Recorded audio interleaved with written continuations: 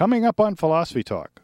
Philosophy and literature. And now it's time for novel writing, which today comes from the West Country, from Dorset. And the crowd goes quiet now as Hardy settles himself down at the desk, body straight, shoulders relaxed, pen held lightly but firmly in the right hand. He dips the pen in the ink and he's off! Can we learn truth by reading fiction? It's the first word, but it's not a word. Oh no, it's a doodle way up on the top of the left-hand margin. It's a piece of meaningless scribble.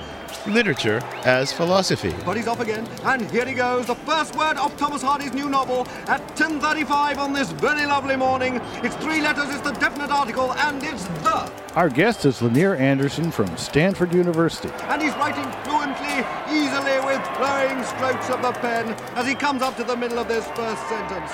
And with this 11th novel well underway, and the prospects of a good day's writing ahead. Philosophy and literature. Coming up on Philosophy Talk. Back to the studio.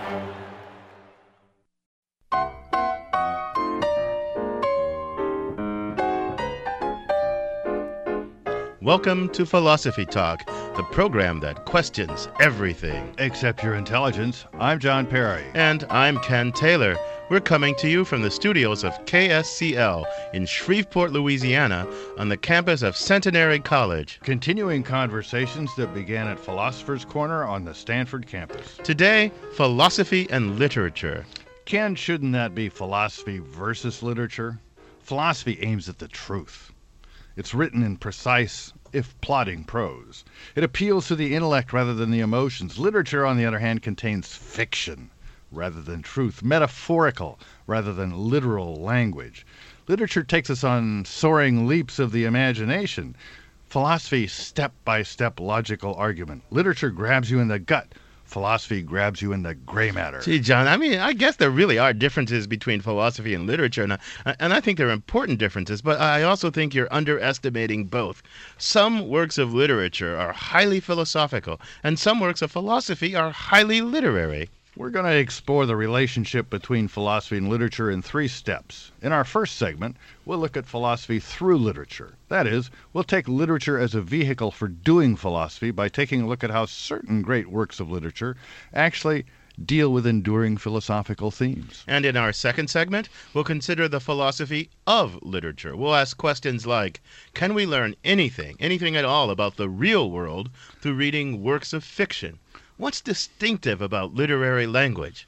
And how do works of fiction manage to move our emotions so powerfully, even when they're mostly made-up stories? And in our last segment, we'll consider philosophy as literature. Philosophers write in all sorts of literary genres. They write dialogues, meditations, pensées, fragments, and aphorisms. What difference does a literary form make to a philosophical work? That last thing you were talking about, take Plato's Symposium. It's one of Plato's greatest dialogues, and it's a superb piece of philosophy about the nature of love and beauty, mortality and immortality. But it would be really hard to distinguish that, John, from a work of fiction. It's full of metaphor, it's full of made-up events and character and conversations, and it contains these moments of high drama. It's a great piece of philosophy that's also a great piece of literature. Or, from the other side, take Shakespeare's Hamlet.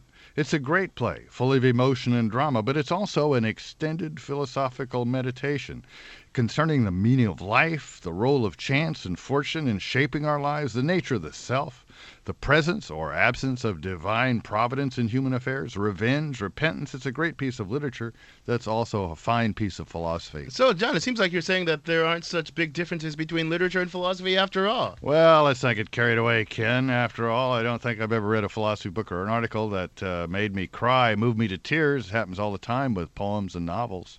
I didn't know you were such a sop, John. But no doubt, there's no doubt about it. You can learn a lot about philosophy by reading works of literature, and you can learn a lot about literature by thinking philosophically about it. Our roving philosophical reporter, Zoe Corneli, went out and talked to some people who were equally devoted to literature and philosophy. She files this report. If they had been perfect friends, he should have maintained that as a hypothetical example, it is absurd. Rather so than, he should have just said the same thing. In the yellow lamplight of Nancy Wortman's living room, 10 people have gathered over glasses of wine to talk about Michel de Montaigne's essays on friendship and solitude. Well, it suggests that they did not have this perfect coincidence of mind. This Great Books reading group has been meeting in San Francisco for 40 years. Duke Edwards has been here since the beginning. We pretend that we have the author in front of us. He's there. And we ask him questions about what he wrote and what he was talking about. And he answers through the words in the pages. The official list of great books from the Great Books Foundation in Chicago spans continents and millennia. The works have a few things in common. They relate to today's world and to the great questions of the ages, and they can be read again and again without losing interest. But that doesn't mean they're easy reads. In a sense, this forces you in communion to do the reading. Vince Gardina is another longtime member of this group. He lounges in an easy chair in the far corner, wearing track pants and a plaid flannel shirt. How many of us on our own would pick up Aeschylus, Pascal, Tocqueville, Ibsen, Freud, Verlaine, and to read for just pleasure and entertainment? Chris Ostergren says the great in great books means important, not holy. While they're called great books, we're not obliged to venerate them. We rough them up a little. For it is rare for anyone to respect himself enough. I think Montaigne does. This group doesn't try to draw a line between philosophy and literature. Instead, the two meld and interact with each other. On page 121, he quotes Socrates. Socrates says that the young should get instruction, that grown men should practice doing good.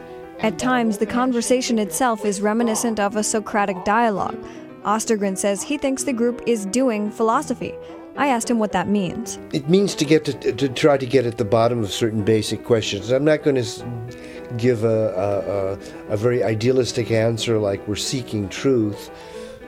Then there's the whole discussion, is there such a thing as truth, Grace Ebel takes a simpler view. The main purpose of meeting to discuss these is to give our opinions on what we think this author's saying, whether it's philosophy or literature or drama or poetry, no matter what it is. And I think part of the reason we enjoy it, well, at least I know that I enjoy it, is it's entertainment. We don't get to choose. It's clear there's a lot of deep thinking going on in this room, although not everyone thinks the same thing. Members Vince Gardina, Janet Redner, and Bernice Hunold even disagree about the significance of the group. In the normal daily life, you don't meet these kind of people. You meet the people who are into sports and the TV programs and the latest movie. I disagree with you that discussions like this are unusual, because I know many people you sit down with them and discuss politics, something that's happening in the world, the meaning of what is happening. I think these kinds of discussions are very common. But I'll tell you, one of the big things that I get from the group is that we differ so much. We've read the same thing, and our reactions are so different because our backgrounds are different. And I love the differences. What? There's a self. There's a self. But that's not necessarily a soul. Well, who knows? The overriding lesson from this group is it really doesn't matter whether a book is classified as philosophy or literature. All great books can teach us about life or relationships or religion. The important thing is to read them and talk about them. For Philosophy Talk, I'm Zoe Corneli. Want to hear more? You can find the complete episode on iTunes Music, or for unlimited listening, become a subscriber at philosophytalk.org.